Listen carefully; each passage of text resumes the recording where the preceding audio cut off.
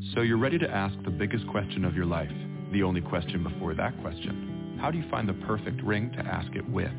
With the incredible selection of diamonds at Jared and our price match guarantee, you can dare to stop searching and find the perfect diamond at a price you'll love. Visit your local Jared store today and dare to be devoted.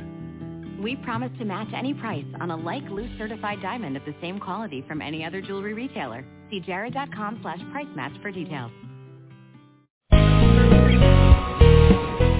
Hello, and welcome to Everyday Connection Now, with your hosts, Jean Victoria Norlock and Rico Shields, bringing your inner light to your everyday life.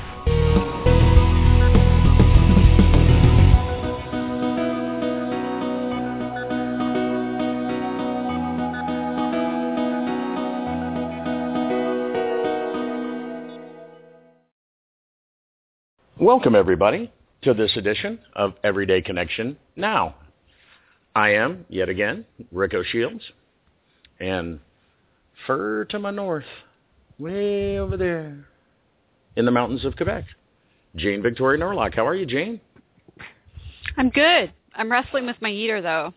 Ah. See? Bang, moving it. Heater wrestling? Heater wrestling, yeah. That's probably a new one. I've seen that before. Well, I saw an appliance guy do it one time. But yes, there's no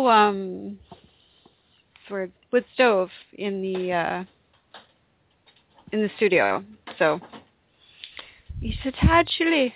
Have heaters, yes, well, but you brought an extra heater just because. Yes, I did. Have two of them. Misbehaving. It's like being in a toaster. You have a heater on either side. That was the plan. If it would behave, it'd be doing great. But I don't know. What do we got in the news today, Rick? Because I'm sure nobody wants to hear about how cold I am, because that's boring. Yeah, because then I'll tell them what the weather's like here in Phoenix, and you don't want to know.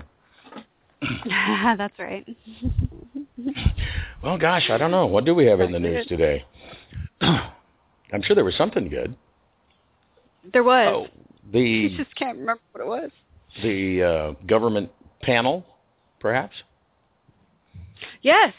There's a Privacy and Civil Liberties panel that was finally made official and independent by Congress back in 2007, and they have filed their 200 and some odd page report that all of this telephone data gathering and it's illegal, which is hardly a surprise to me, but they say it's illegal and it should stop. Surprise! It's always good. It's always good when, the organizations that are advising the government back up the common sense that the people have been trying to share for years. No, it's awesome. Always a good step in the right direction. Every little baby step helps. So absolutely. It's very cool. And we always try to celebrate even the littlest budge in the right direction, because that's how you keep it going that way. Absolutely. And, I remember when we first started doing the show, people would give us a hard time about that.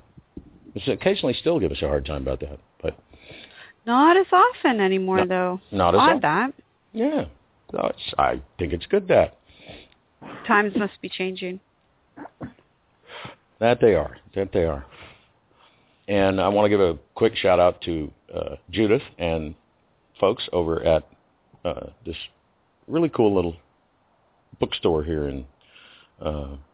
It's in Scottsdale, called A Piece of the Universe, P-E-A-C-E, A Piece of the Universe, and had a lovely chat with her this afternoon, and looking forward to, she says she likes what we're doing, and she's going to tell people about it, so we always love that. Well, have to beat her to the punch, tell folks about her first. Absolutely. Very, very cool. Yeah. And that's about it in the news today. I mean, it's really, I haven't been around much today, so I don't know what's going on in the world. So why don't we just cut to my usual bring our guest on. My usual news review time was taken up over at the Metaphysical Bookstore, which is a pretty good trade out, I think. Really. Absolutely. But we do have a very interesting guest with us that is goodness gracious me. There's so many topics that she can comment on and probably do a whole show on, that it's going to be I'm very interested to see where we end up on our journey tonight. Right. Yeah. There's a lot to choose from. And, gosh, labels. I don't know of any good labels to put. There's some that have been sent, but labels. We'll just go with the name label that we have with us this evening.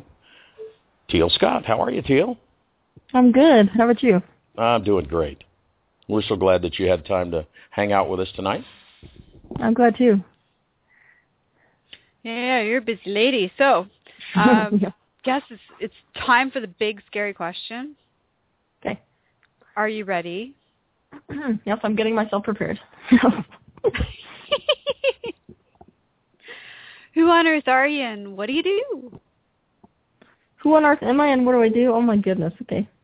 I am somebody who suffered a lot in my life, and after deciding to live, I guess, I decided that there was enough beneficial about this life and about this world that I wanted to help other people find that same benefit. I've never given that answer before. It's weird that just came up.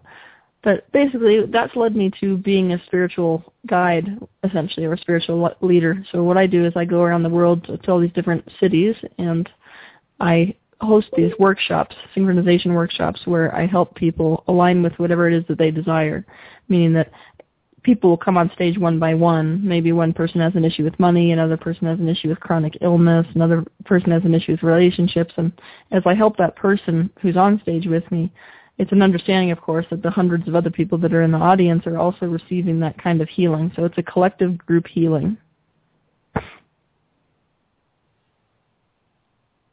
That's very cool work, sounds to me. Absolutely. Absolutely. So I'm curious.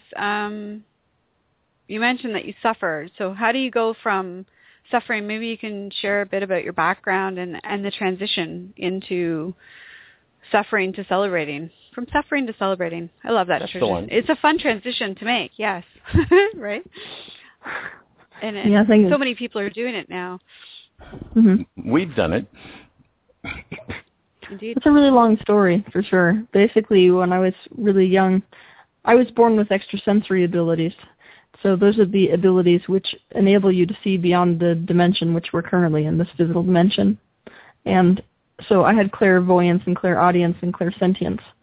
And so as a little kid, it was really difficult, of course, being part of society. And my parents, who were super hyper-scientific people, had no idea what was going on with me because on a spiritual level, they were just not very experienced. So giving birth to this kid, me, who was seeing auras and talking about how I couldn't stand hearing everybody's thoughts and who would talk to people about their dead relatives when I had never met them, it freaked my parents out.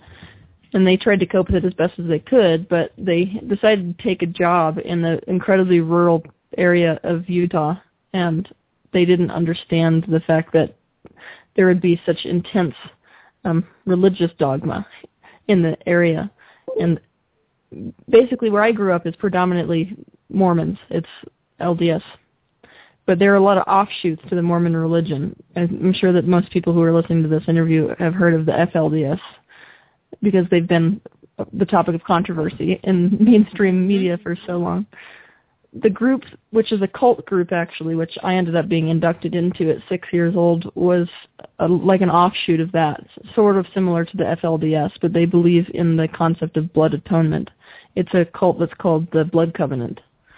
So it was a family friend that my parents didn't know was part of this, but my parents trusted this man essentially as my mentor, and he was the one that inducted me into the cult, and he ended up actually being a complete psychopath with multiple personality issues, and I ended up getting ritually tortured from the age of 6 to the age of 19. And I escaped when I was 19 years old after just years and years of incredible torture, sexually, emotionally, and physically. And I was a mess. Basically, when I tried to commit suicide 3 times by that point, and when I got away, I just didn't want to live because you don't come out of a situation like that and reintegrate with society very gracefully, because you can't live a normal life because you haven't been living a normal life and nobody has taught you how to do that. So I struggled. Oh, yeah, definitely. So I struggled forever. I mean, I literally just felt like nonstop. It was just, I was really super self-abusive. I was a self-mutilator for years. And besides that, I didn't understand. Obviously, when you grow up with extreme levels of sexual abuse, you don't have any boundaries. And so I didn't understand that if somebody did something nice to me, sleeping with them immediately after was not an appropriate response. I had to work with a lot of programming, too, because cults do mental programming with electroshock torture and things like that. So I had long-term seizures because of that as well. And I'd go to therapy, essentially. I went into sports, but that's a whole other story. But after I got out of sports, I ended up going into therapy because a guy who I was dating at the time said he couldn't be with me if I didn't, because I was too difficult to be with. So he ended up dragging me into a rape crisis center, and I basically told them sort of some of the stuff that I had been going through as a child, and they, of course, their faces went white, and they were like, well, this is way over our heads. We don't know how to deal with something like this. But they eventually did direct me to an amazing psychologist whose entire specialty is ritual abuse, and it's sort of upsetting in the West that can be a specialty. You know, there's enough women, especially coming out of Idaho, Utah. Yeah, really, right? When I found out that there's an actual profession centered around that. Oh yeah. That the need is there to the extent that wow. Oh yeah, and she sees hundreds, about 80 to 100 clients per, like, at a time, basically, is what she's seeing. So if that tells you how big of a prevalent issue it is in this area. But I went to therapy, and it was a mess. I think it was actually even worse than going through all of the stuff that I went through, because you desensitize to things when you go through extreme levels of trauma. But part of therapy is to resensitize. So you have to come back in touch with your emotions. You have to learn to not dissociate pain.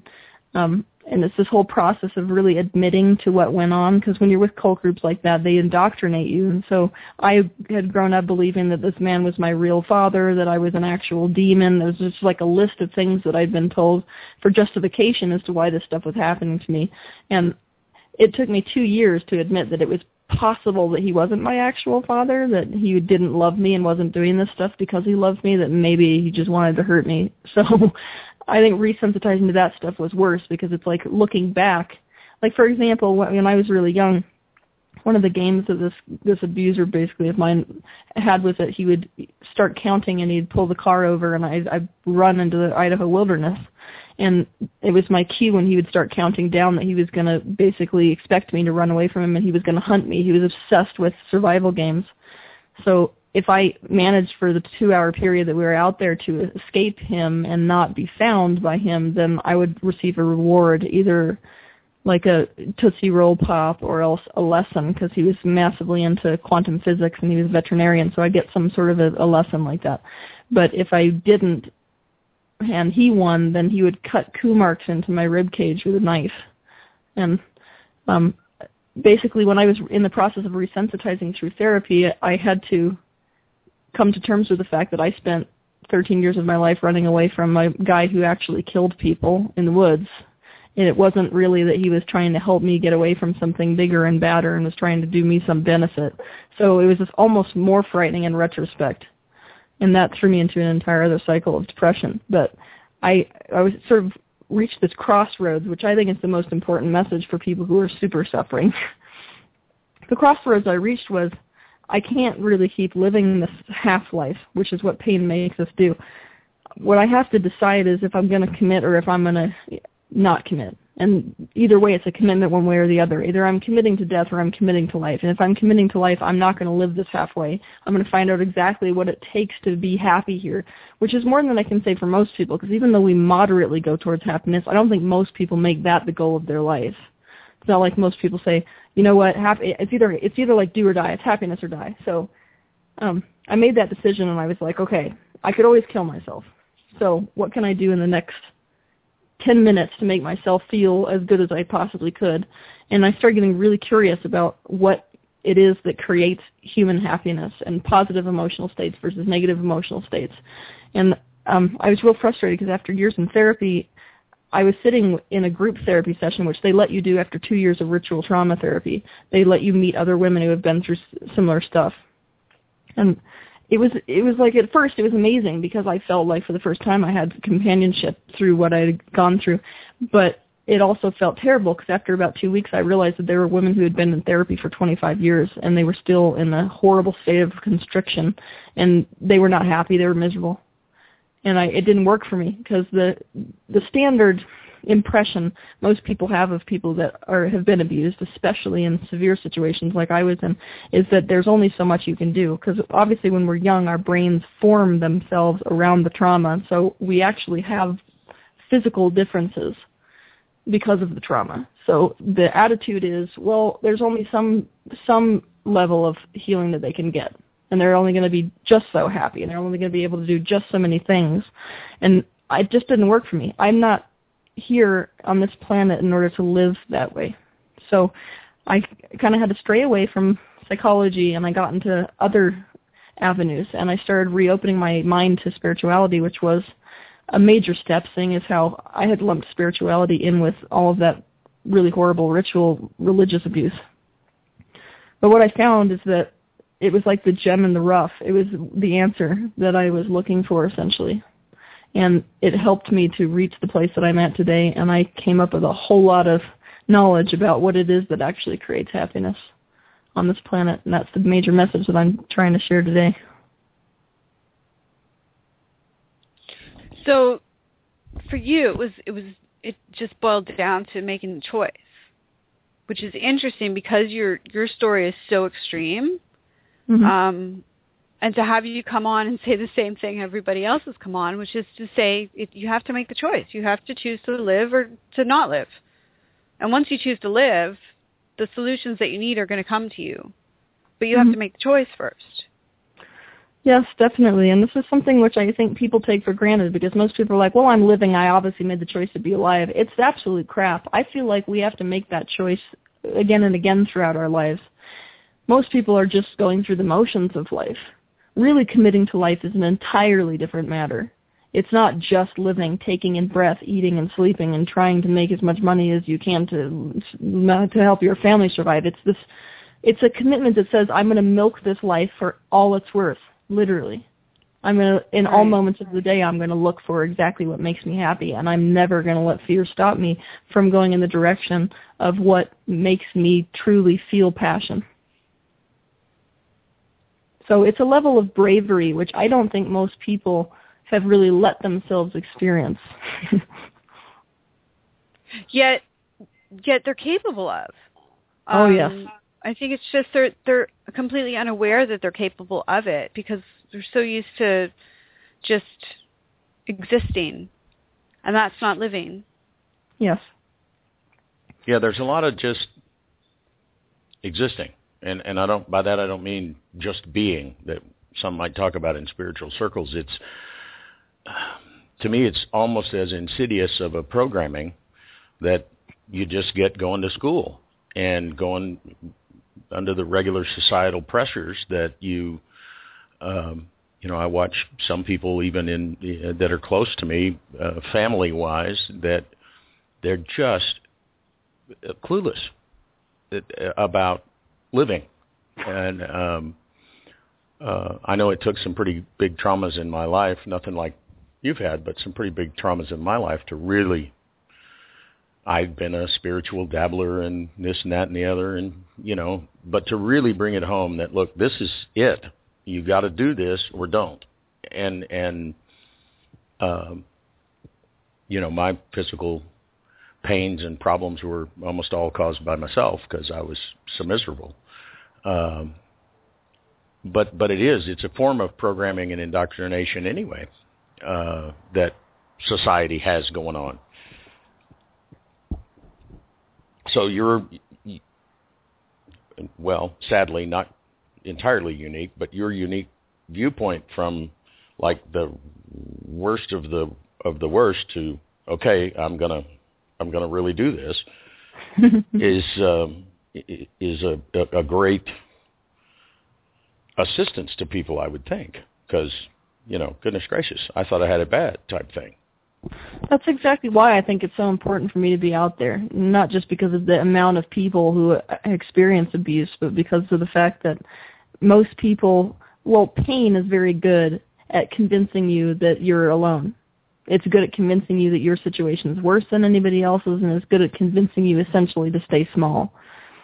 So I think having me out there in front of people saying, look, this is what I went through. It's literally the worst, and if I can come back from it, definitely anybody has a chance at that. I feel like it's so incredibly crucial because the ego doesn't get to play its games when you're up against something like that. And obviously I'm in this unique perspective also because of just how dark my whole experience was now. Because I feel like when people express their vulnerability to me, and especially the darkness of their pain, it's like you have to grab their hand and deep sea dive with them. And by virtue of how deep I went when I was younger, I don't feel threatened by the depth of other people's pain. So I think this is an immense gift which I came out of everything with, is just the ability essentially to go with people to any depth that they want to go to. And people need that kind of camaraderie. And I think that's the beauty of vulnerability, is that we get to go to these places with other people. And it's this incredibly beautiful heart connection. Yeah.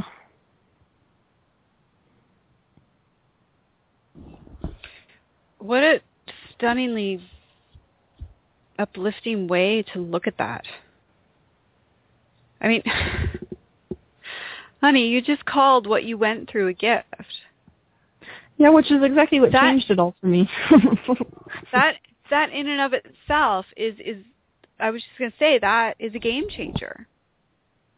It is, and I didn't be able to take the stuff that you've been through, be it loss or physical illness, or in your case, I don't even have words really for what you've been through, but any of those things that we go through that people would term tragic circumstances, to go through that and at the end of it come out with this attitude of thank you, universe, for that, because now I have this to offer. Yeah, I mean, that's incredible. Wow. I think that was what really changed everything for me, is when I could see those things, but it didn't happen all at once, and most of what I teach people is that you shouldn't expect it to happen all at once. But what I started to notice is when I was focusing at something in terms of how it robbed me of happiness, I would get more miserable. And when I looked at something to try to find what the benefit was for me, I would start to feel emotionally good. So it started to turn to the thing where if I wanted to feel emotionally good, that was basically how I had to focus on it. And it really did liberate me. It's not just like a pacifier that you're sucking on because your life is so terrible that now you just basically have to believe that, or otherwise you'll die. It's less that than it is that when you really start looking for the benefit of even the horrible negative experiences that you went through, you actually find those things, and they're genuine. It's not like you're lying to yourself. And I feel like that positive focus towards how that past situation basically benefited me is what made me experience this kind of freedom, which I now have experienced. And it's something that I really hope that everybody could come to understand, is that all things that come to our life come to bless us in some way. And once we understand that blessing, then we can turn around with this attitude of approval towards what happened to us instead of feeling as if we're victims.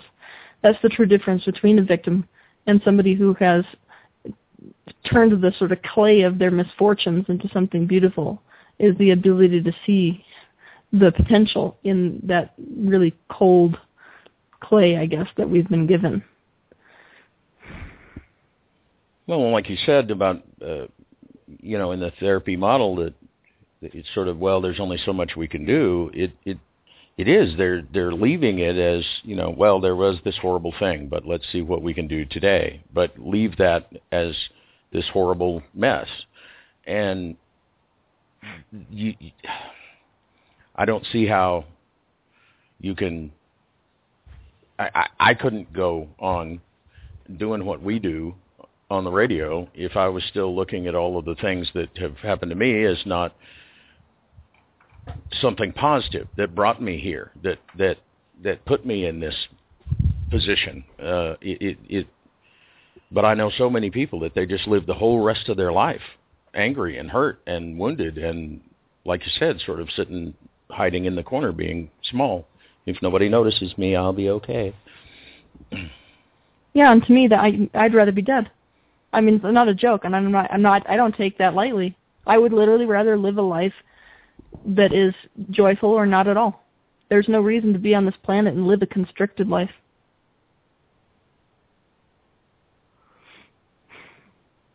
Absolutely. Certainly, I don't think that's what it was intended for. It was just no. Sit all wadded up in the corner. Why would you bother? Yeah, I think it doesn't make sense. Not at all. I think that what people would benefit by understanding, essentially, is that these incredibly difficult, mind-blowingly difficult things that we go through are an opportunity to be broken open. Essentially, you have an option every time you run into something which is extremely painful. That is, you either let it make you harder or softer. If you let it make you harder, you're going to be living a constricted life, and you're going to be living in more pain, and you're going to cut yourself off from other people. But if you let that thing make you softer, then you are broken open to the love that's possible on this planet, not only the love, the freedom. Not only love and freedom, but you're going to be basically broken open to that which is beyond our physical form, which is a true spiritual experience, absent of religion, absent of priests and every other person telling you what is out there. It's literally an organic experience of our eternal nature.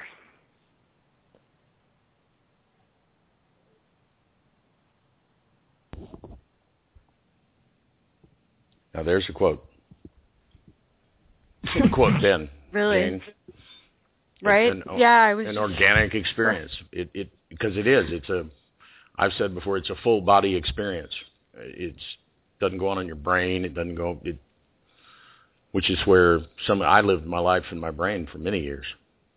Well, my brain or a bottle or a something, and it did. It took almost losing my life to get it, I guess you can say.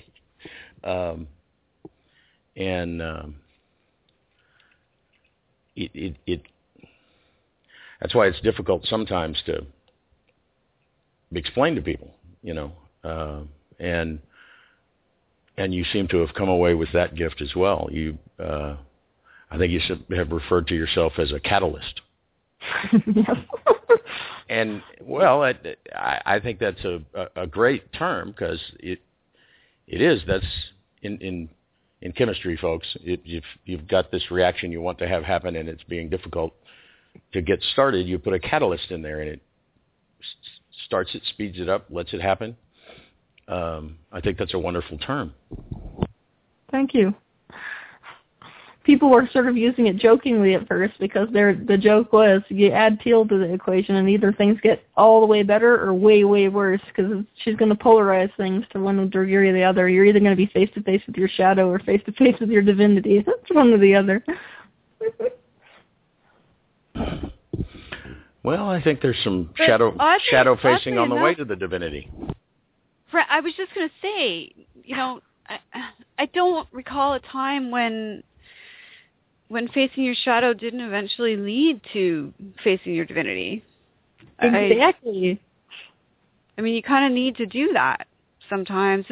This whole life that we live, that we've chosen to experience, is based on duality. You just can't have one without the other. It's not going to work.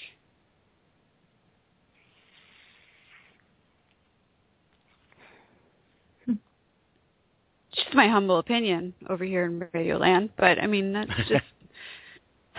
I would agree. I mean, from experience. The stick has two ends. It's a physical thing. It's a duality experience, so it all comes together, and it's a choice of focus. It's a choice of. It's a choice of perception. I think would be a good word to use too, because Teal mentioned that earlier. She had to choose what she was looking at. If I wanted to look at the positive things that were making me happy, or I wanted to focus on the things that were making me unhappy. So it's a matter of perception. It's how you look at the world. Yes, and most of us don't know that that's a choice, because we don't understand that we choose our thoughts. The majority of people think that their emotions are coming in response to what they're observing. They're not thinking that what they're observing is coming in response to what they're thinking.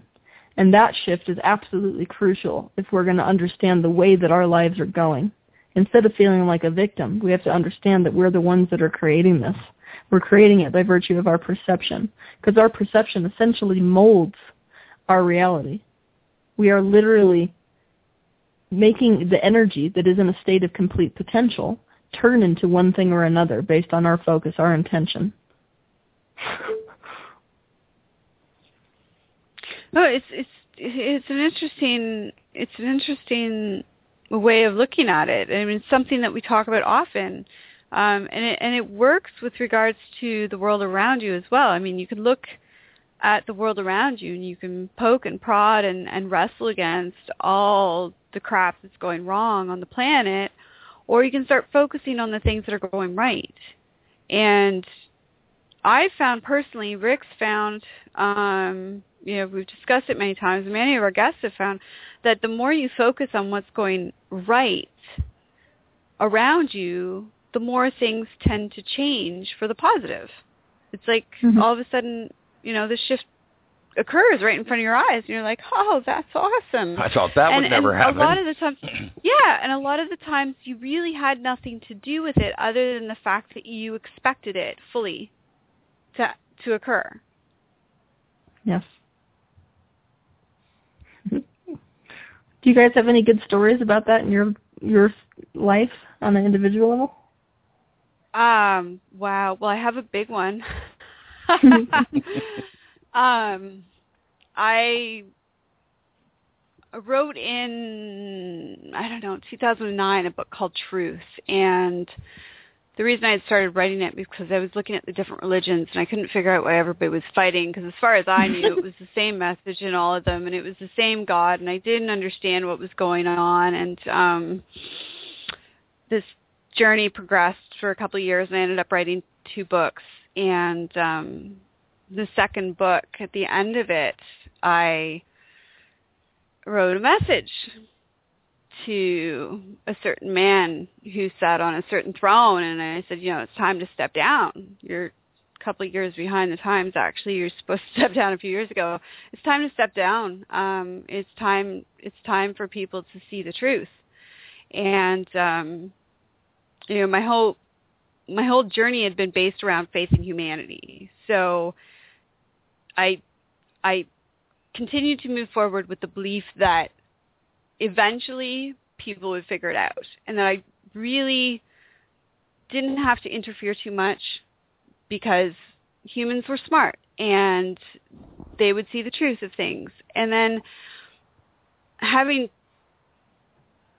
taken that journey, written the books, and then started the radio show, and especially in the last year, bearing witness to what's going on within the Catholic Church, and having him actually step down from the papal throne, and then Pope Francis come in, and these were all things that my heart screamed for years ago, and I wrote about, that I wanted to happen, that I saw would be a benefit to humanity, and it would help our growth and expansion, and sure enough, it did. And did I have anything to do with that? Yes. No, other than the fact that my desire. But I mean, I didn't physically. Yeah, of course. Yes, not even a practicing Catholic anymore. I'm not a practicing Catholic. I didn't physically have any. It's not like I went and knocked on Pope Benedict's door and said, "Yo, you got to go." And I'm sure he's never read my book. It's 2 lines at the back of the book, and I'm absolutely sure he's probably never read it. And but the intention and my belief, and I think that's the one thing, that the one answer I always give people. They're like, well, speak to God. God talks to you. What does he say? The most important message I've ever gotten, quite frankly, is to never lose faith in humanity. God doesn't care if I lose faith in God. But if I lose faith in humanity, that's devastating, because humanity is God.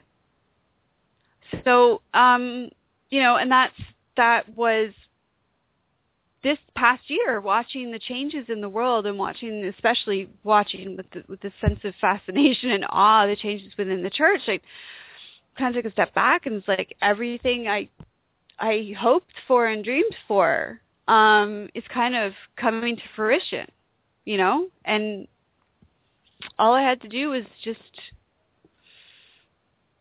just be myself and keep walking my path. And I've never worked actively as an activist to fight against the man and, you know, to make things better. But I've focused on those who are.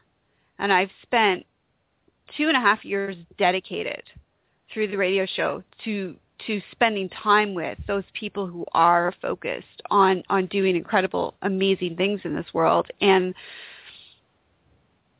that's, so I'm blessed enough to be able to see from that, I guess, the results of that, the fruit of that, which is an ever-changing world. I mean, the things that we're seeing in the last couple of years is just mind-blowing. Mind-blowing.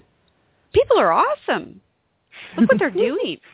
Humans are awesome. They really are. And I still have friends from my previous life, the before croaking me. That's what I say about the incident that happened to me in 2007, is that I croaked briefly.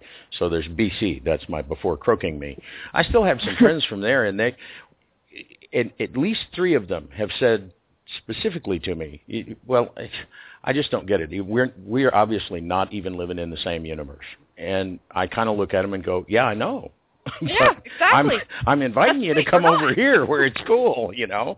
Over. It's nice over here. It's totally that, and that's it. Because I have conversations with people all the time, and they're like, well, I don't see what you're seeing. I don't know what y'all are seeing, but you're not looking in the right places. And that's okay. Carry on your merry way. You know, it's cool. It's your journey. It's your experience, and you're going to see the world the way you want to see it. And who am I to judge your journey? It's not my job.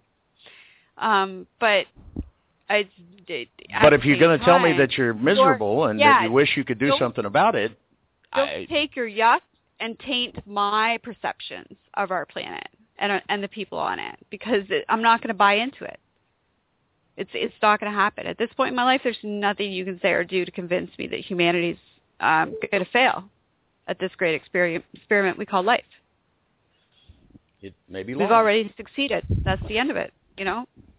It's a big ship. It doesn't turn fast, but it's turning. So what? What do you want?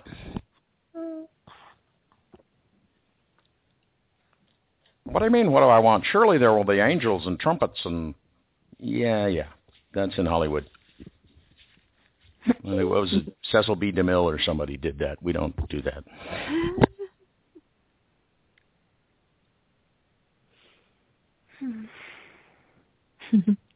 I like that story. It's a crazy tale. And surely not believable by any stretch of the imagination for most people, but it is what it is. It happened. It's in the book. I wrote it. It happened. I'm like, yay, that's awesome. Win-win. What do you do? It's verifiable. You can find it at Grave Descriptions Publications in the back of Going Home to Heaven. It's on the last page. Last page, just 2 lines. No big deal. Yeah. Publication date is well before he stepped down.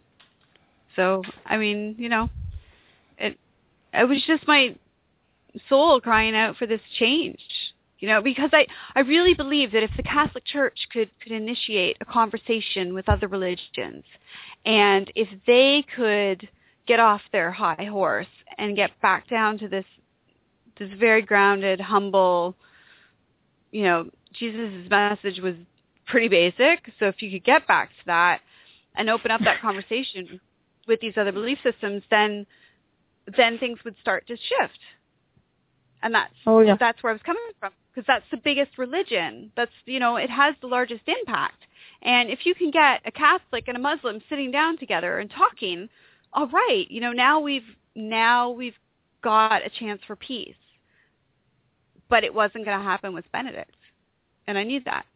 So I completely agree with you. I would dare say that that's what every single religion on earth needs to do. This is definitely the time that they need to all come together, and instead of start looking at differences, or keep looking at differences, rather, they need to start looking at similarities. That's when you're going to find the real truth on this planet, the spiritual truth that pervades sort of like a thread through all of these religions. Absolutely, and it's there. Yeah. It's very easy to find. It's very there. It's not hard to find at all. It's not hard to see, but you have to look for it. You have to want to find it. You have to desire it,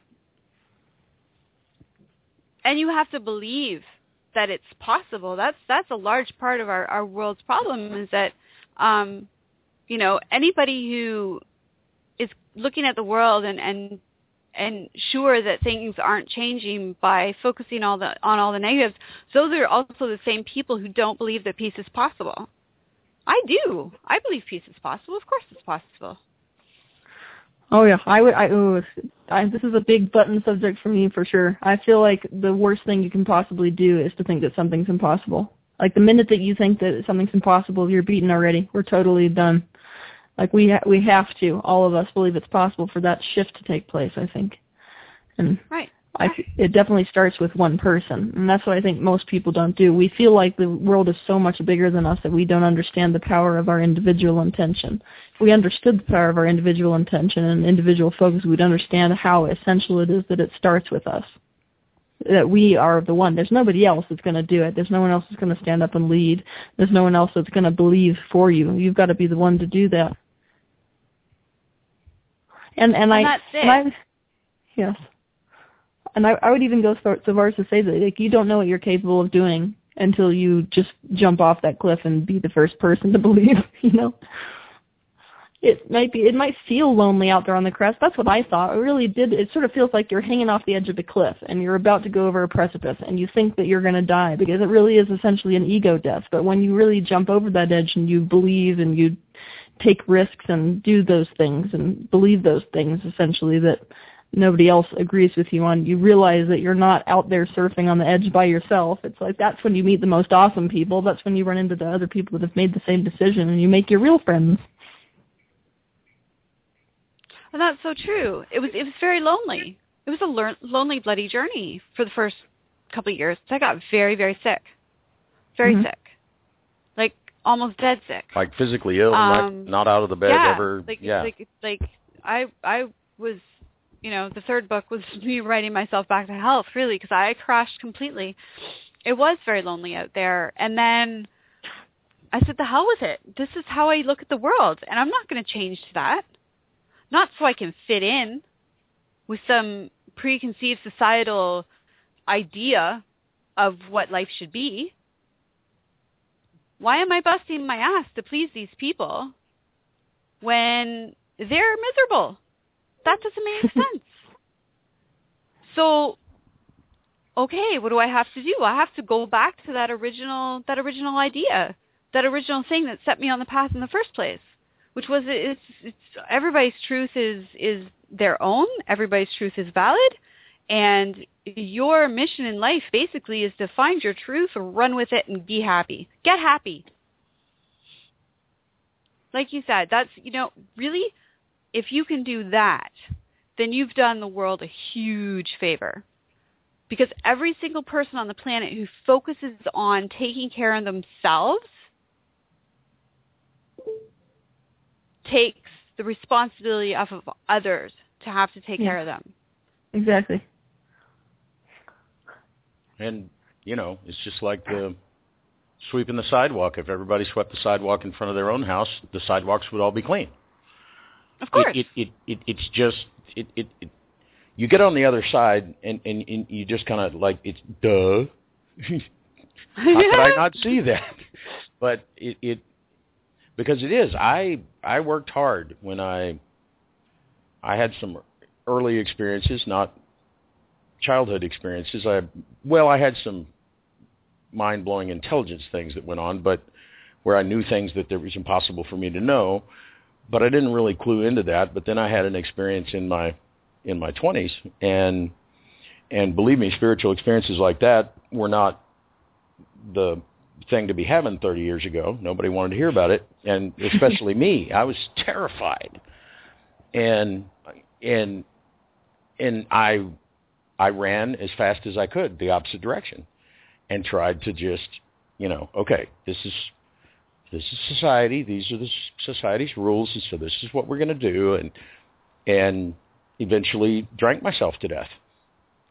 And I think that if you take that path where I'm going to reimagine myself, I'm going to mold myself to fit all of these people around me, that's really the only possible destination is suffering and death.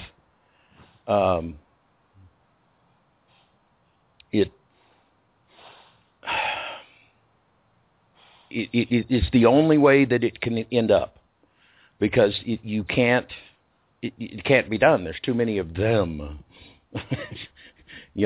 for one person to try to keep happy, and you can't stand on your head enough different ways to make them any different than they choose to be.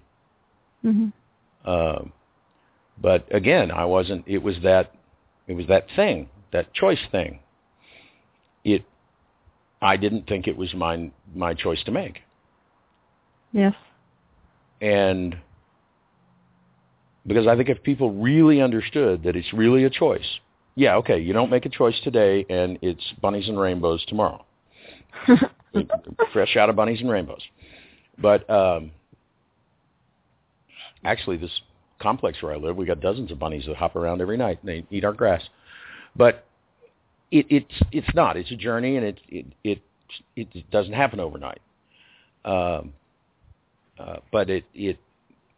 the more I let go and let me, as opposed, that may sound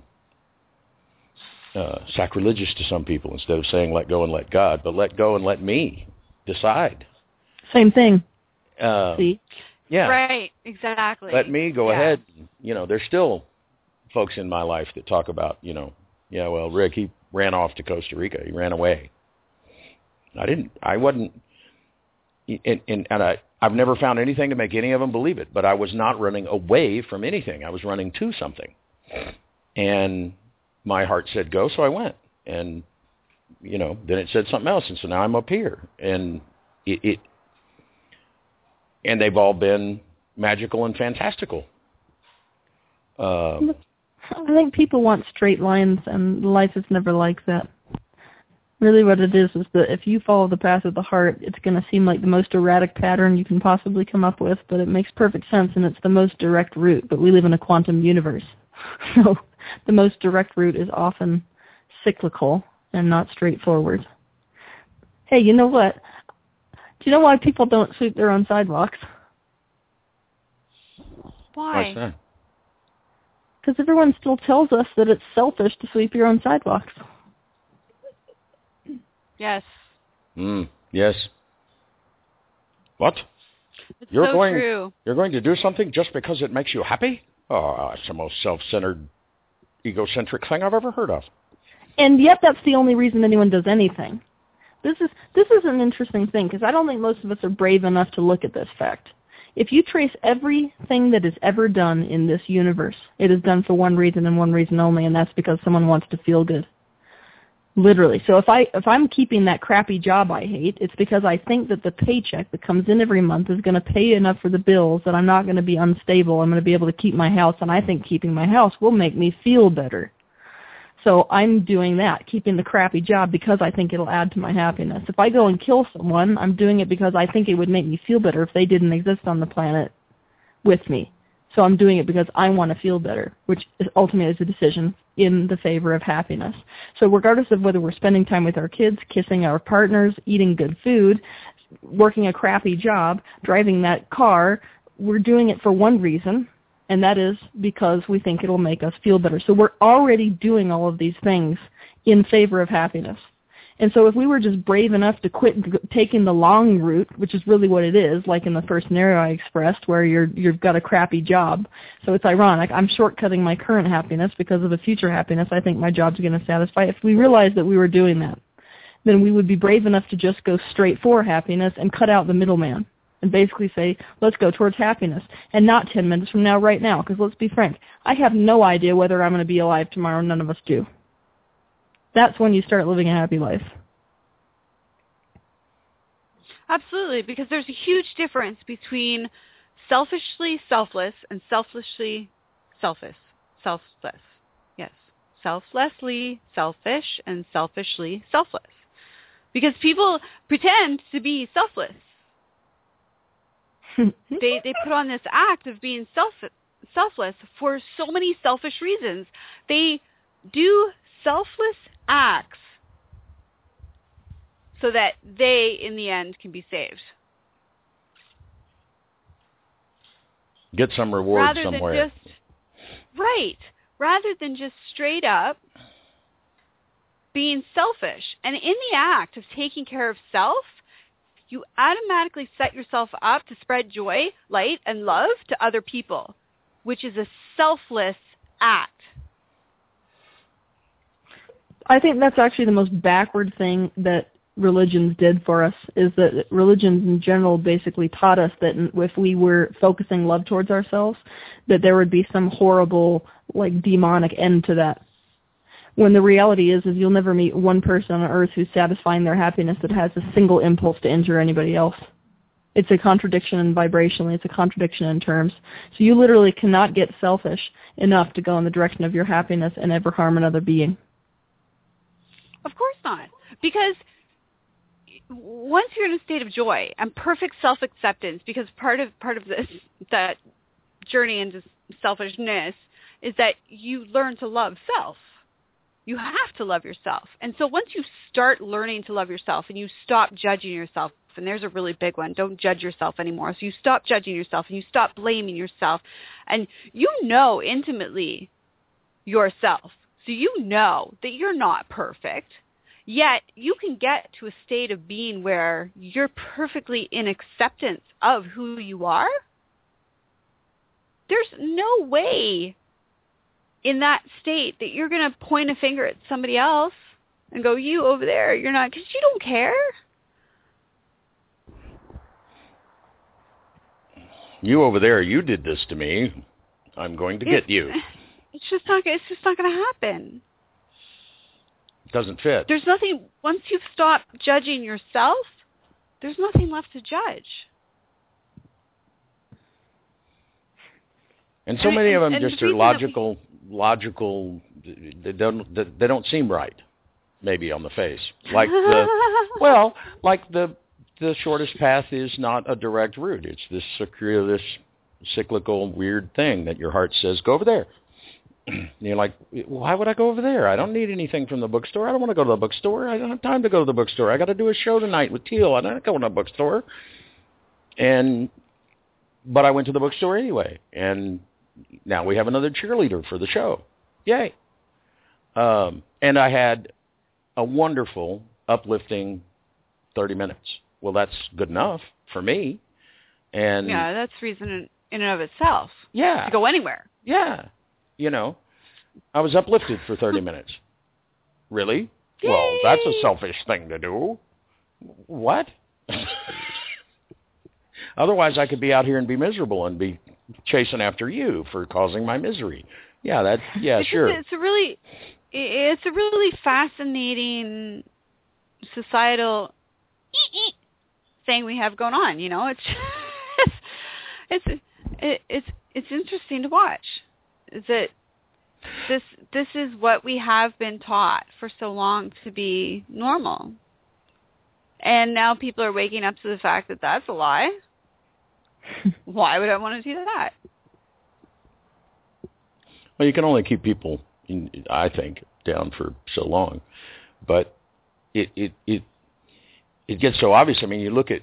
I'm a big fan of Yeshua. He had some great things to say. But what does the religion make the biggest deal? Almost the only deal was he died for you. What? What? The message seems pretty clear to me. He's like, you just talk to God yourself. You don't need priests. You don't need saving. Here. You need somebody to say you're all clean? Okay. Oh, you're all clean. Go away.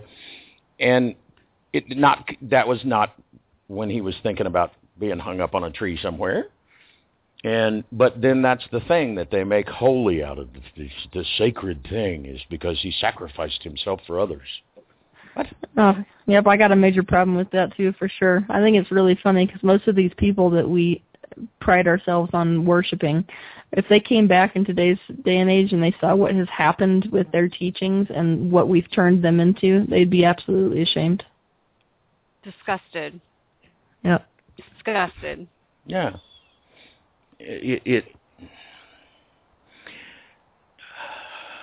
But I think there would be a lot of why. Why did you?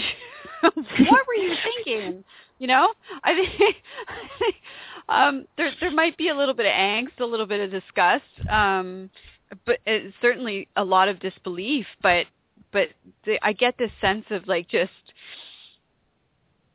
humoristic. Why?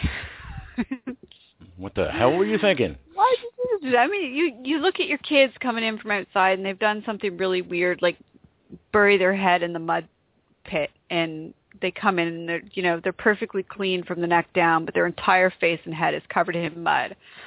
And you have to look at them and go, why? And you can't do it with a straight face because there's nothing logical about what they've done. And it has to make you giggle.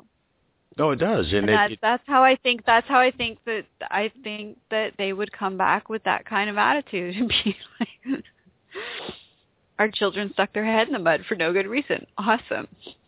Why did you do that?" Because I thought it would be fun. Oh, okay. Right. Because it's almost always that simple. It's not, I should probably take this child to see a therapist because they ducked their head in the mud. What? It sounded like a good idea at the time, and that's the simple solution to a really complex answer. Why did all of this happen? It made sense at the time, and it doesn't make sense now. Ago. Exactly. Yeah, right. Yeah. But it did make sense at the time. It doesn't make sense now because times have changed, and humanity has grown and expanded past that. But at the time, it made complete sense. Always the trouble, and one I love to talk about, with digging up something from thousands of years ago. You cannot relate to the way people lived. You just can't. That's such an understatement. You're so right about that. It's impossible. You would have to live it, and we don't. So we don't. Even the great parable stories of we don't get it, what it means to be out of oil. It meant you starved to death. That's what it meant. And everybody's like, what are you talking about? I ran out of oil last week. Went to the store, got some olive oil. It was really good stuff. You don't get it until you get it, Yeah. And that kind of stuff, you can have all the archaeological digs you want. You can do all the study you want. You can't get it, what they were going through 2,000 years ago. You just can't get it. It's so full of holes. But that's always sort of, it's been one of my pet peeves. That's if you want a control structure, how do you make a control structure to control unlimited creators? Well, there's got to be a secret, and since unlimited creator, there's no such thing as a secret, that means there's got to be a lie. So there has to be a lie and a secret. Now you've started down the path to maybe getting them to do what you want them to do. Exactly. And it is, and the way through is you have to look at that. You have to look it right smack in the face and go, wow, okay, I was full of baloney, or some other term that we might use. Anyway, we've cruised right on up to the halfway point, maybe even sailed right by it. It's kind of like those things, deadlines I love so much. The whooshing sound they make as they fly by. So we probably should take a break. And there's one for you, Gene. What do we play on a musical break tonight? Firebird. Firebird? Well, yeah, look at the transformation this woman has made. Burned it all up and came out again. She's a phoenix. Of course. So Firebird is the only appropriate song in this instance. That's just my opinion. But since my opinion matters on this show, Firebird. Yes, because if it doesn't matter on this show, I have to suffer for days. I quit. Just kidding. Do the show on your own. How you like them apples? Well, if you put them in a pie, it's pretty good. All right, so this is going to be our friend. Actually, berries, but that's beside the point. Ina V with her song Firebird. And we hope you'll go by and check her out at www.enavie.com. That's inav.com. And but when we get back, we're going to talk some more about whatever it is we're talking about. How do you put a subject line on that? What do you write? I don't know. That's why I have a writer for a partner.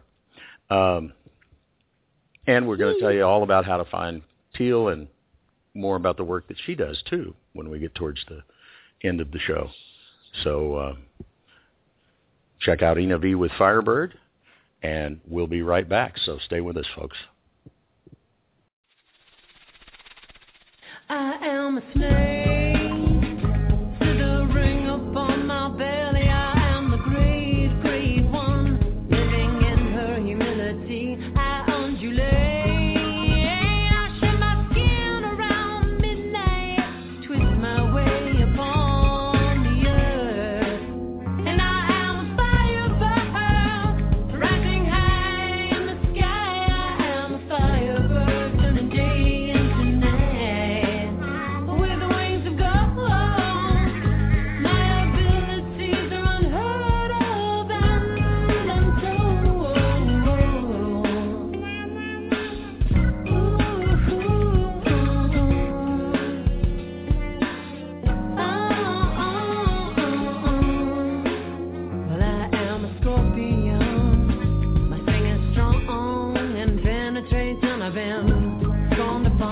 Bye.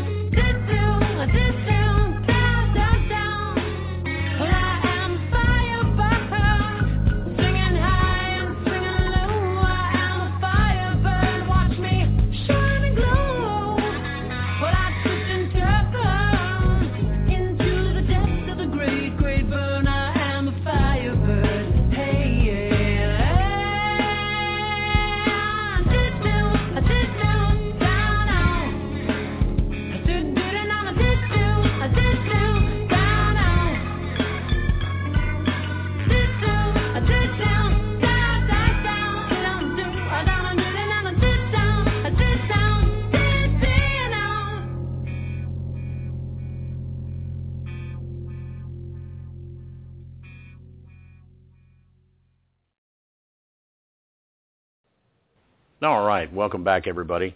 Again, that was our friend Ina V, whom you can find at www.enavie.com. She's got lots of other great music, and she's also doing some cool philanthropic stuff with funds from one of our other favorite songs. But you can find out about that if you just click. And it'll be on the archive of the show tonight, too.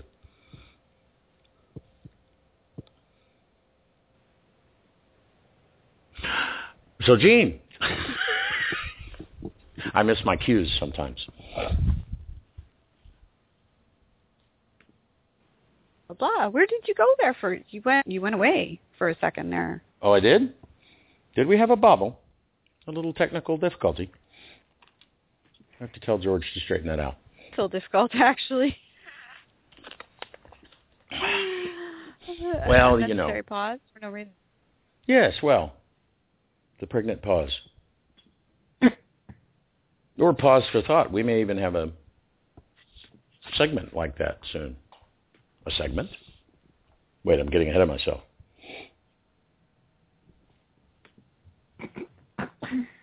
What? And I'm apparently getting ahead of you, too, because you're not following me here. We've lost our rhythm. What happened? Time for resynchronization therapy.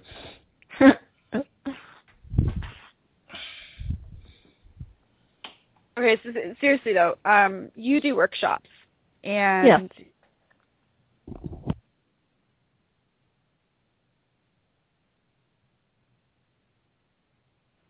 Did I mishear? Uh-oh. No, I think we misheard because you said, okay, so you do workshops and then nothing. Were you talking over there? Yes, I was. Workshops, tell us about them. Tell us a little about those workshops, and hopefully our connection to the mountains will clear up.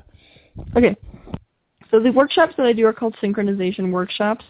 Sometimes I do them in tandem with intentional community expos, which are also exciting. But the workshops themselves operate according to the law of attraction, like everything else. Basically, for people to share the same space, they have to be vibrating at a similar frequency.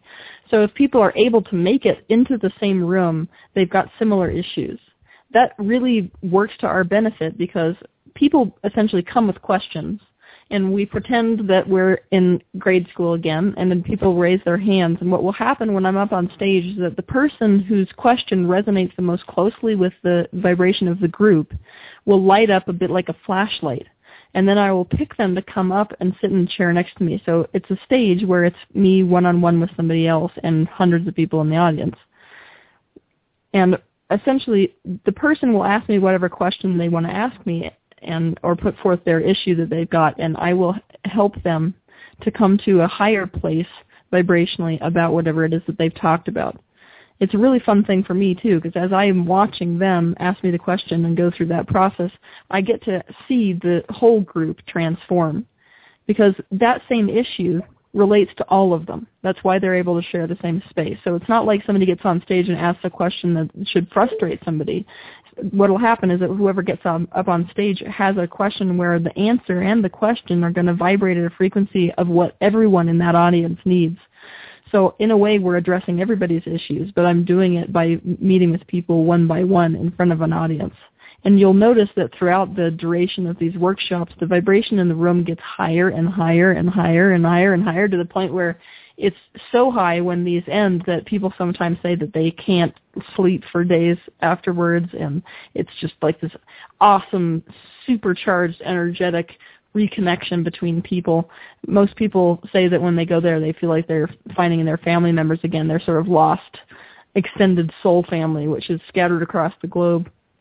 So it's a great get-together time as well. Absolutely. We talk about that all the time, finding our brothers and sisters around the globe when we do this show. And that's probably the best explanation I've ever heard of the Abraham right? always is like, I was just thinking that. Sometimes if you don't get called to the hot seat, you'll hear the message even better, and it's your question will get answered even if you don't ask it, but they don't ever go into why. And that was a beautiful explanation of why. Because it's true. I was just thinking that's the best explanation I've heard on why it's okay to do these large groups and yet only answer the questions of 2, 3, 4, 5 individuals. It's, I mean, yay. Yay you for being so brilliant. Brilliant you. Your brilliance is showing. Be careful. Yes. Well, we try to. We encourage it to come out and peak. I'm curious, is there a question that comes up over and over and over again? Like, is there a question that you've kind of stumbled onto that almost every being on the planet is kind of stuck on? Yeah, what's the point of suffering? That's the number one question that I get in my career, especially when people find out that I teach you create your own reality, because it's like, well, if we create our own reality, then why are we suffering?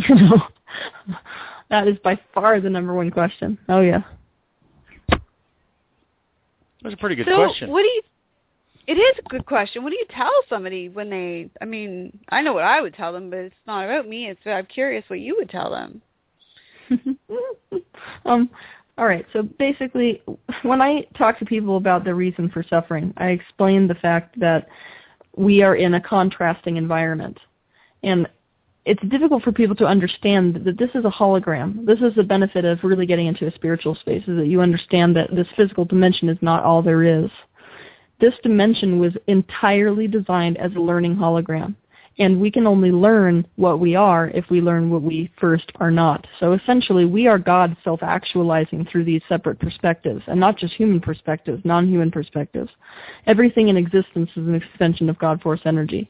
So essentially, when you are sitting here in your day-to-day life experiencing what is unwanted, and that causes you to know what is wanted, you are telling God what it is and what to become.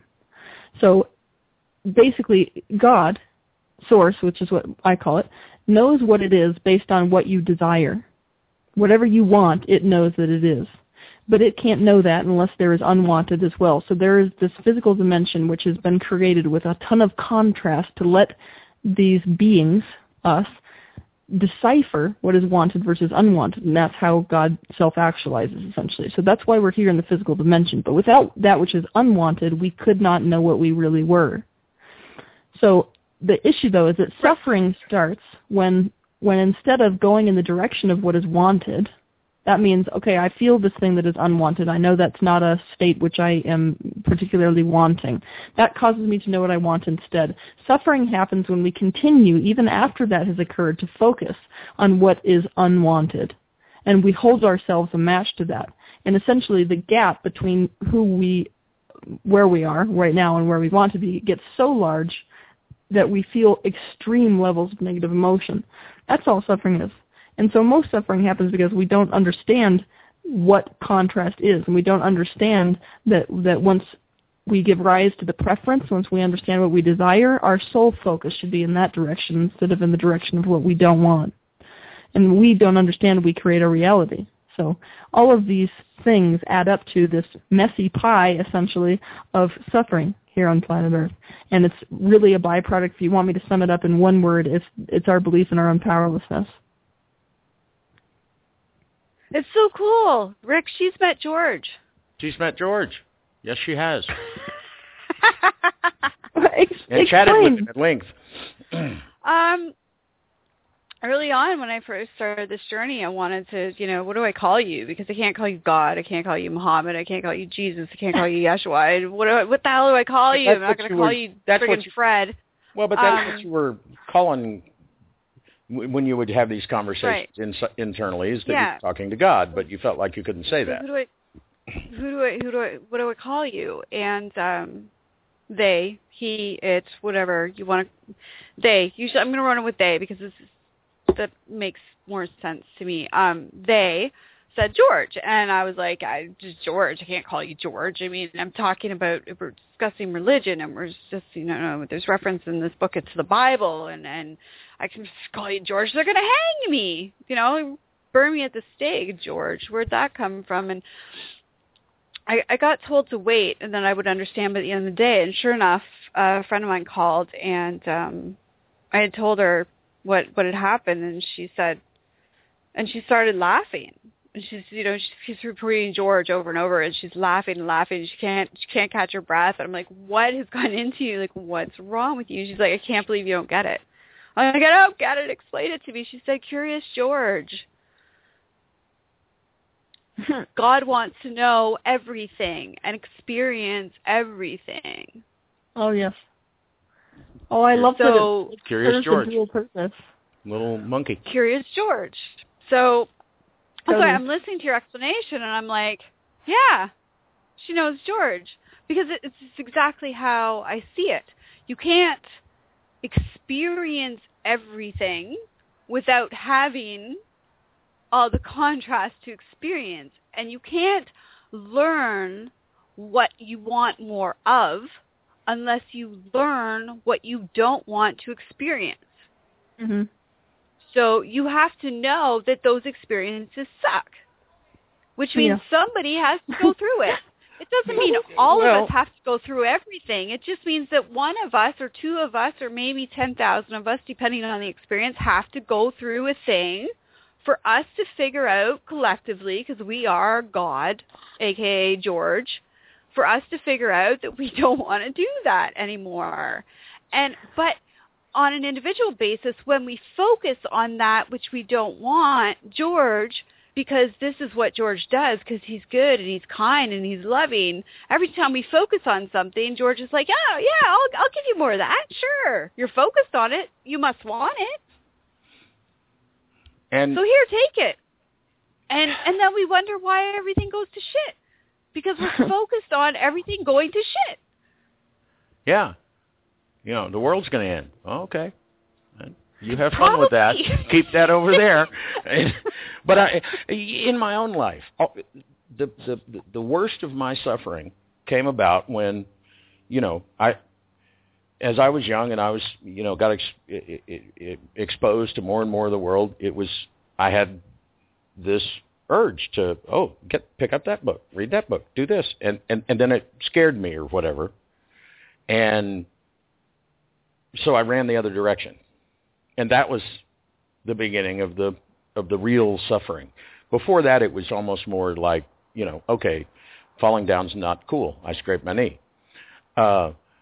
It was that kind of innocent, I don't want that. But when it really got into that, wow, I did these exercises in this book, and there's voices in my head, and, oh, that's bad. Wah! And okay, I'm going to fit society's rules, and I'm going to do it. And it just got worse and worse and worse till I couldn't drown it in enough alcohol and pills and things. Because that's where the genuine suffering, I am agreeing with you, that's where the genuine suffering really comes in, is when you've discovered which way you want to go, and then you, for whatever reason, don't go there. Yes. This is why God, essentially, Source knows, and George knows exactly the most that it is love, essentially. We always say that. God is love, right? The reason that God knows that it is love is because it's the most unanimous desire that has emanated from every being that has existed since the beginning that beings have existed. Because we like that. And that's the thing. I mean, everybody's pretty much in agreement. Love is good. Love's cool. We like. I've never met anybody who could honestly answer that love is bad. Love experienced as love in its pure form, it doesn't hurt you. It's not a painful thing. So it makes sense that that's why we define George as love, because everybody at the core of their being wants a little more of that, because that feels good. It's the one thing we can all agree on. Yeah, we can agree on that. Yeah, I like that. And you're fun. She's fun. She is. And she giggles. Did you notice? I did. I'm famous for loving it when Jean giggles, and a couple of good Jean giggles, and I'm good for 3 days, because it's the topic that's bringing them on, and I swear I say this every show, but it's why I love doing the show and why I love doing it the way we do it. We don't really plan on our guests. We've never, once and only once, did we ever go after somebody, and it wasn't much of a going after. It was a, hey, you want to come on the show? And they said, oh, yeah, sure. And other than that, it's pretty much they just appear. Poof. It's going to be on the show. Poof. And, what was it? Gene, 2 weeks ago, we didn't have anybody hardly on the schedule, and we're scheduled up now through March. Yeah, we're booked up to March. And because we get unfocused on, we start thinking about how, well, we're all scheduled up. We don't have to worry about that right now. They quit coming. George is like, oh, they don't want more guests. Okay. And then we're like, oh, where's the guests? And wham, there's 50 of them in the email box within the next 2 days. Wow, where were they all this time? And that's really that abundant universe thing. There's a gazillion potential guests. If we need more, they'll just create more. And works that way on everything. But the idea is to, not once have we ever thought, oh my God, we're going to run out of people. Help! No, we just we need to get some guests on the schedule, and because we're both so firmly convinced that the world is full of amazing, awesome people to talk to that there's always going to be amazing, awesome people to talk to, which makes our job much easier. A very small percentage of 7 billion to keep us busy for the rest of our lives, I'm sure.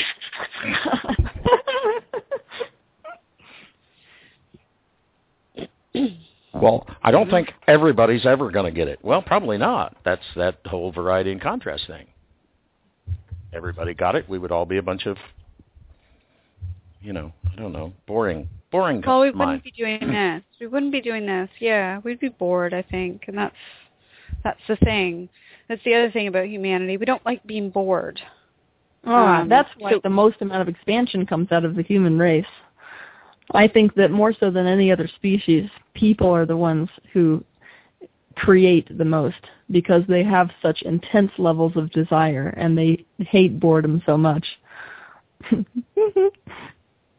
Right. I mean, a human hates boredom so much that they would rather suffer than be bored. That's a serious dislike for boredom. It's a pretty serious dislike, and that's how we. I'd much rather break my back than be bored this year. Yeah. I haven't done that before. Let's check that out. That's new. Let's check it out. Let's try it. See what happens. I don't know. I've never had a house land on my head. I wonder what that feels like. It's kind of it's kind of like Tender-like for any of you Dragonlance fans out there or D&D fans out there. It's kind of like a Kender-like attitude towards life. It's like, oh, let's check that adventure out over there. Be it, cancer, heart attack, cheating spouse. The list is long. Tsunamis. We do these things because we have this need to experience for no other reason than we need to experience different experiences. So we do that. That's what we do. That fills me full of a lot of hope for the human race. It means that we've decided that life is more than death. Well, of course. Because boredom is death, essentially. Yeah. It's the lack of experience.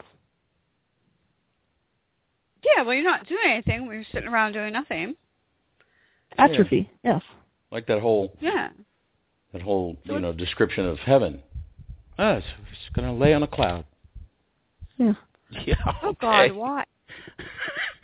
That's like those people that want to go to the beach for the rest of their life. Look, a whole day on the beach, really, you're kind of wanting to go do something.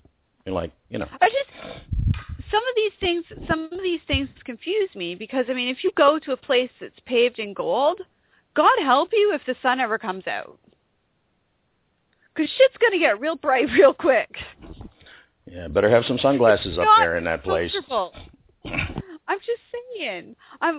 There's no logic in some of the things that we've convinced ourselves along the way that we actually want.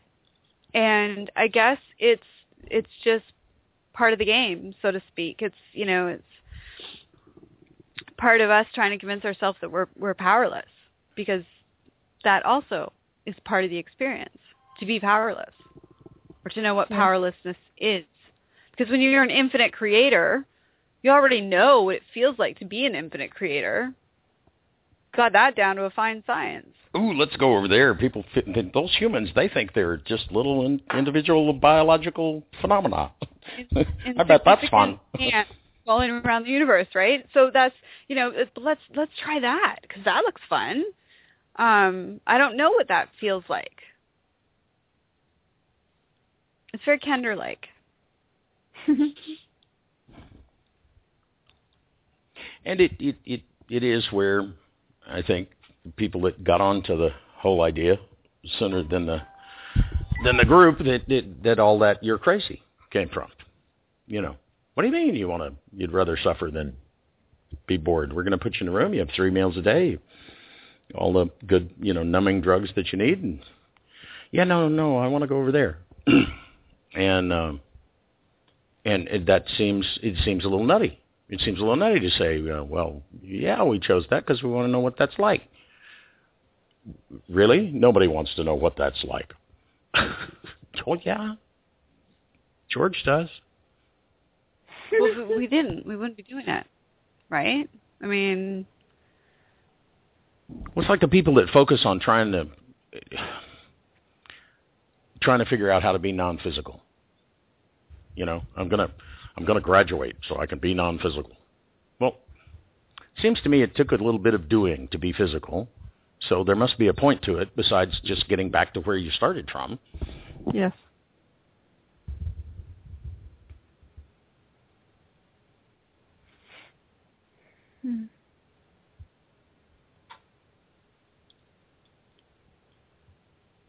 Silence. What happened? Where'd you all go? We're here. Somewhere. Yeah. It happens sometimes on our show. It does. We have those moments of, well, that was interesting. It's usually right after I've said something, because I say some crazy things. Oh, because, yes. Well, there's that. I just don't know what else to ask you, because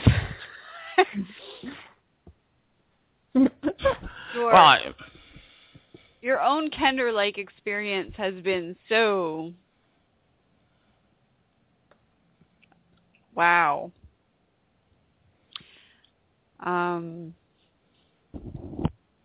Okay, what's the hardest? What's the most difficult question to explain?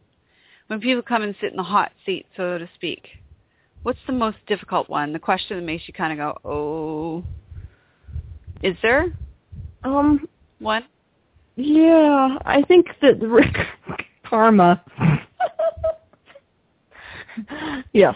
When I get asked about karma, I cringe in multiple lives and that whole thing. Because it's the reason it's so hard to answer is not because it's particularly hard in what do you call that? Conveying myself in a clear way is not difficult, because even though the subject matter is difficult, what's difficult is that you're talking to people that are super attached to an idea. So people who are in the spiritual community, which are largely my audience, is those people. They're not really religiously affiliated anymore. They consider themselves spiritual. But what replaces heaven for spiritual people is the idea of karma and reincarnation. So talking to somebody that already has a preconceived attachment to that idea is quite difficult, because there's already resistance. So you're going to basically run into a group of people that are really unwilling to accept the idea that you don't drag baggage with you from previous lives.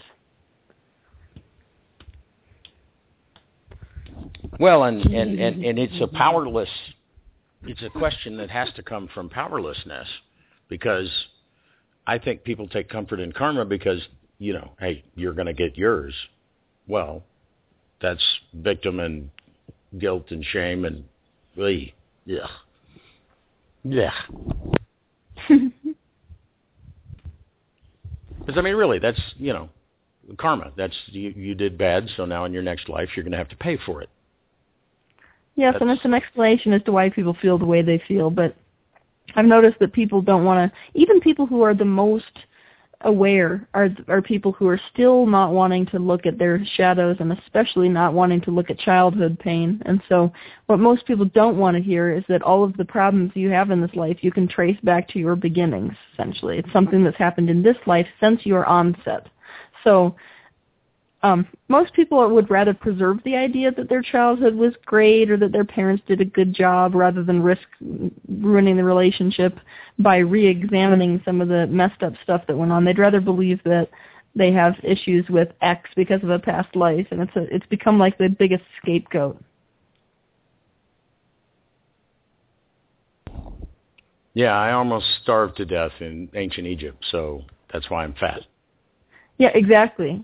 But it's like, but let's fail to recognize the fact that you were shamed for years and years in your childhood life, and so you developed that barrier of fat, essentially, to protect yourself from that level of shame, which is the case with fat. So it's one of those, like, I don't want to look at that pain of being 5 and 6 and 7 and 8 and having my parents treat me this way or society treat me this way. I'd rather just believe that I starved in my last life, so I have to just eat in this one. That's exactly the kind of problem, and that's why it's so hard to answer that question. People don't want to hear the answer. Those are always the hardest questions to answer. Yeah, that's why I hate it when people ask for advice. Generally, when they ask for advice, it's because they already know the answer and they don't like it. Yes, exactly. That should be a quote. It should be. We'll put that one in, too. It is now. You just said it. Because really, you think about a situation and you can see, okay, there is the door out, but I've got to jump over those alligators to get there. Oh, surely. No. Hey, you know how I can get out that door over there? People look at you and go, yeah, jump over the alligators. You go, yeah, it's not very good advice. I have to find somebody else. You're not a very sympathetic person, are you? Then you go, really, I am. I jumped over alligators myself. You can do it. It's okay. We all have our alligators. So there's another quote. I like that one.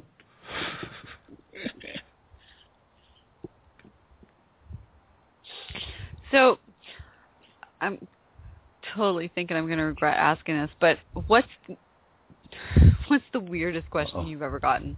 Oh, boy. Oh my gosh, I don't even know. Weirdest question.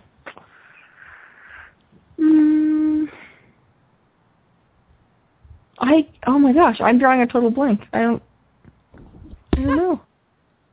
But wait, maybe that's proof that people actually do go to these things who are in alignment with the vibration of the other people that go to this thing. So there's never been a weird question asked. That one sore thumb sticking out. Right. Happen some other way. I don't know. Yeah, I really can't think of anything. I don't feel like anybody's question is super weird, but then again, I'm one of those people who values questions like a lot. Well, I feel like people need to question everything. Nothing should be sacrosanct. Absolutely nothing. Yeah. Yeah. Question everything. Even what we say. Yeah, and when we say question everything, we mean everything. All of it. Everything, the no thing, you can leave the no thing out. But all the rest of the things, you can question. And that's a tough one for people. Well, but everybody knows that. No. No, they don't. Or it wouldn't be a question.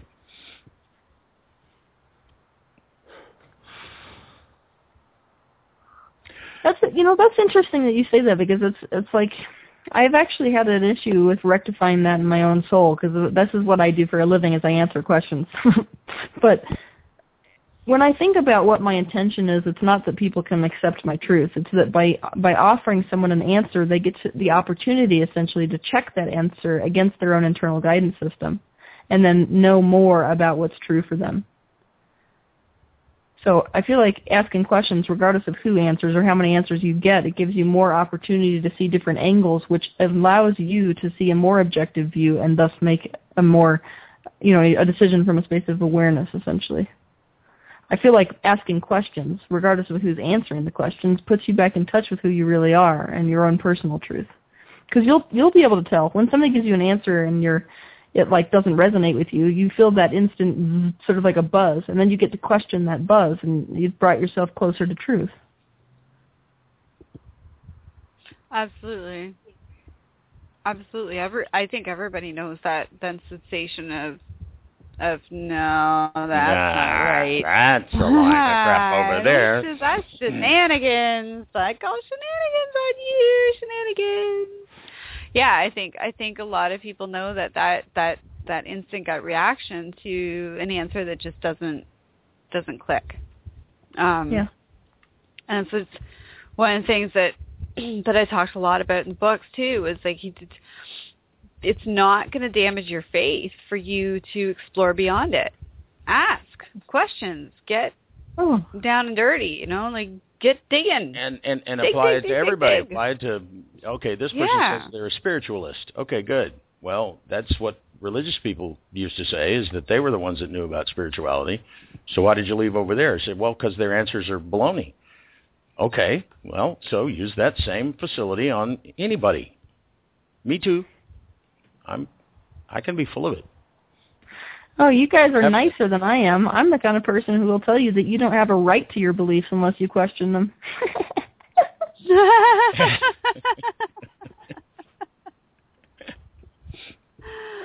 That's awesome. It's true. You shouldn't. You can't claim them as your own until you've explored them completely.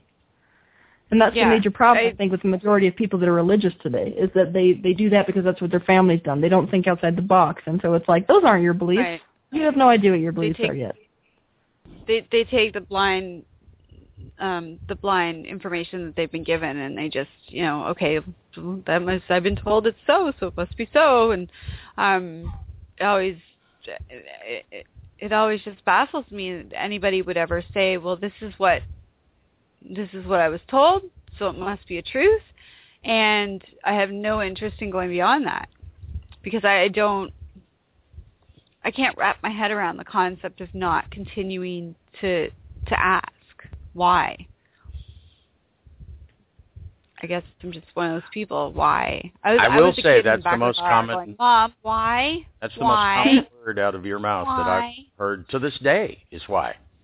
I like that fact. That's my favorite thing. Her computer doesn't do what she thinks it ought to do. I always know, because she goes, why? Why?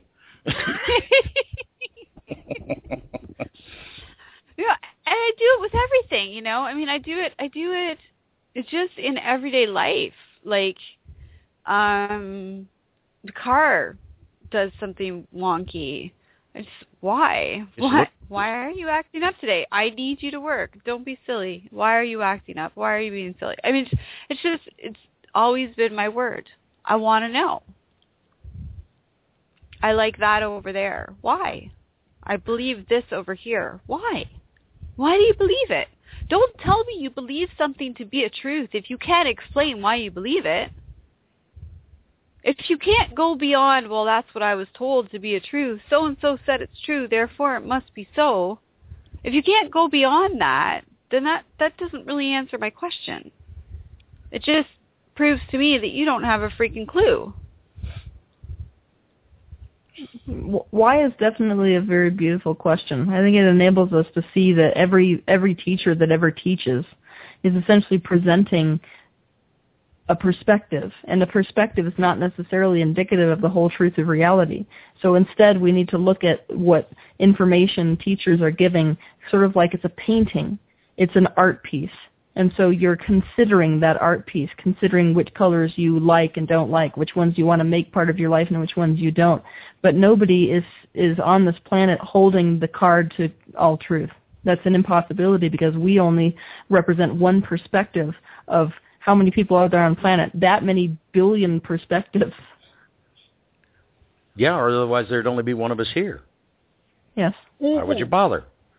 And that one would probably have a really big headache and be really bored. That's the thing. They'd be really bored with a big headache.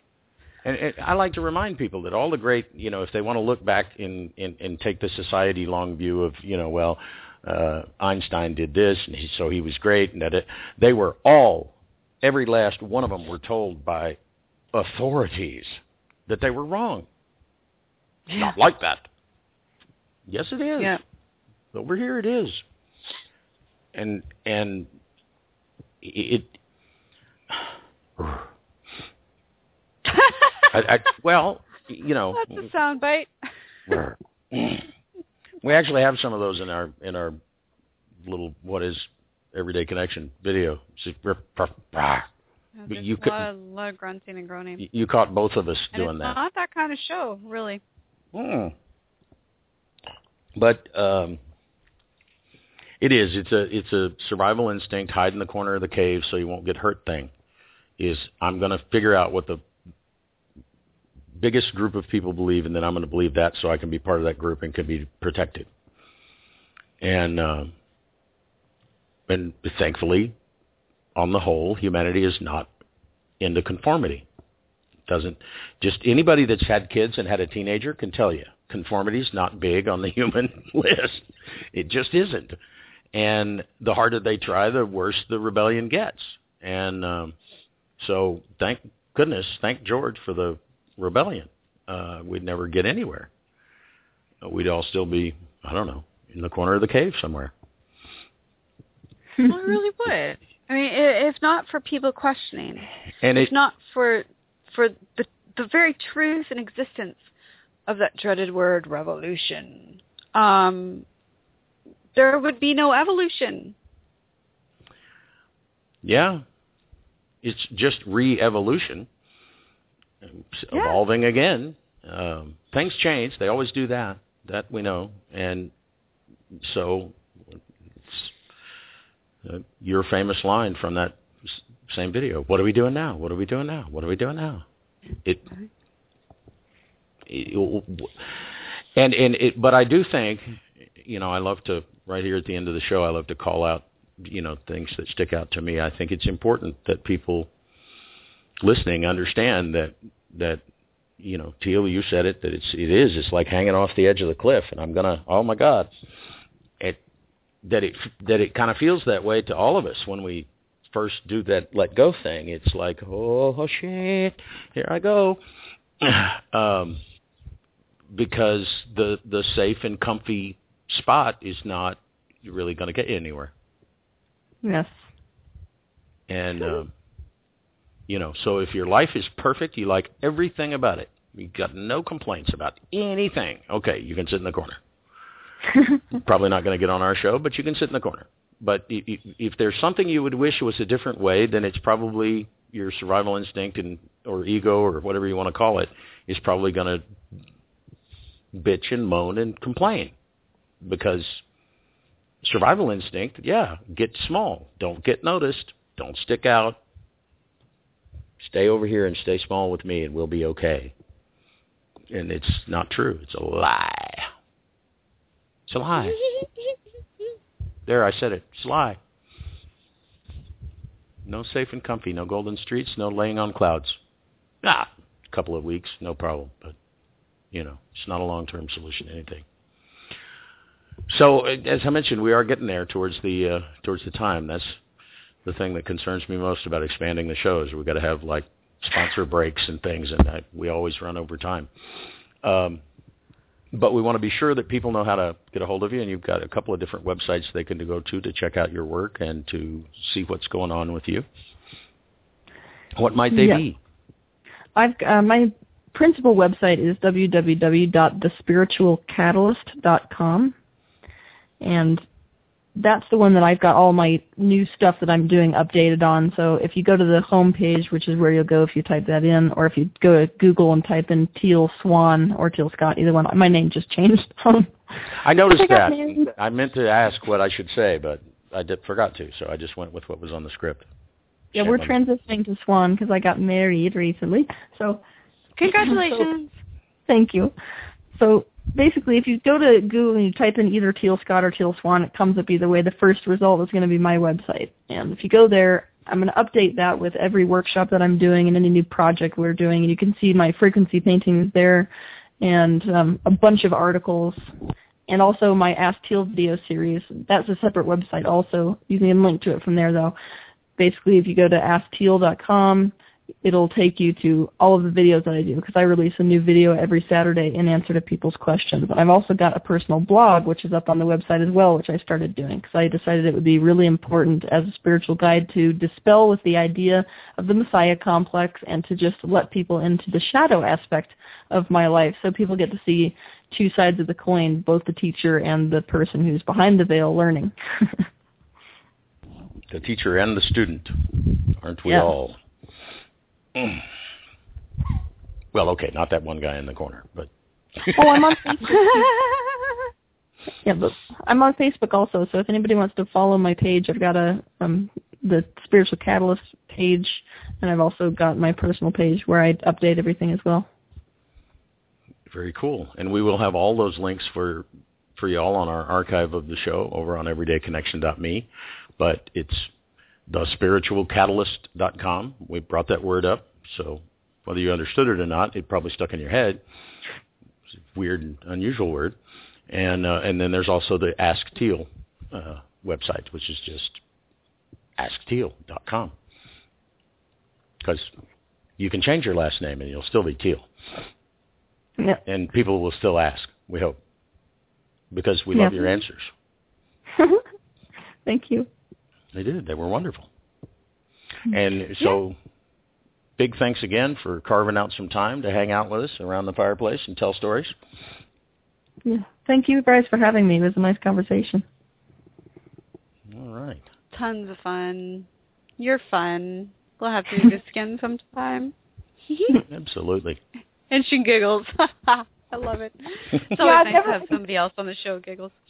Seriously, I've never met anybody else that giggles besides me. People are like, you're such a 5-year-old. But... Oh, no, I giggle all the time. Yeah. And I encourage it. It's just not as cute when I do it. But I giggle once in a while. Otherwise, I'm the serious Mr. Radio Announcer guy. Mm-hmm. There's nothing serious going on here. I keep trying to tell people there's just no evidence that there's anything that serious going on down here. But they don't believe me. But what about this? There's starving children in the... Oh, really? There's wars. There's, we're all going to be vegetarian. Well, except nobody was able to convince the lions and the tigers and the bears and the... it's going to go on, people. Gene. Well, and me too. But you can't convince Gene. It's not going to happen. I'm sorry. And someone told me that the other day. I'd really like to change your diet. I think you would be... Oh. No. Again, if there was only one diet and one way to be and one thing to believe, there would only be one of us here. And I know there's really only one of us here, but that's in a different perspective type looking. Rawr. See, there I roared again. You growled again. I did. All right. Time to say goodnight, Rick. All right, folks. We hope that you will join us again next time. But until then. To our mother, to each other, and especially to yourselves, stay connected. Have a great now, everybody.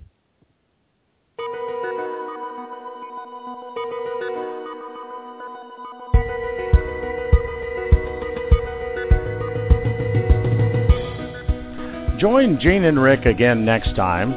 Until then, visit their website at everydayconnection.me and subscribe for news and updates. Stop by their Facebook page at facebook.com/everydayconnection and join the conversation. You can also subscribe on iTunes by searching for Everyday Connection Radio.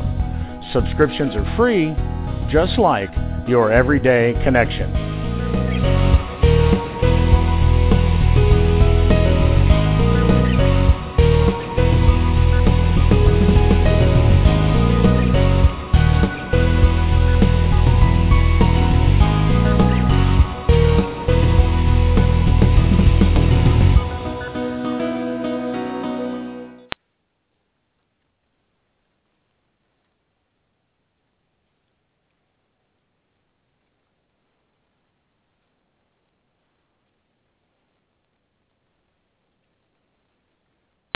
So you're ready to ask the biggest question of your life, the only question before that question. How do you find the perfect ring to ask it with?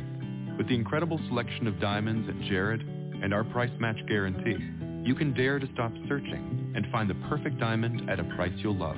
Visit your local Jared store today and dare to be devoted.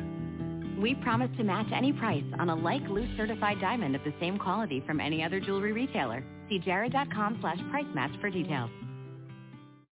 So you're ready to ask the biggest question of your life, the only question before that question. How do you find the perfect ring to ask it with? With the incredible selection of diamonds at Jared and our price match guarantee, you can dare to stop searching and find the perfect diamond at a price you'll love. Visit your local Jared store today and dare to be devoted. We promise to match any price on a like loose certified diamond of the same quality from any other jewelry retailer. See jared.com/price match for details.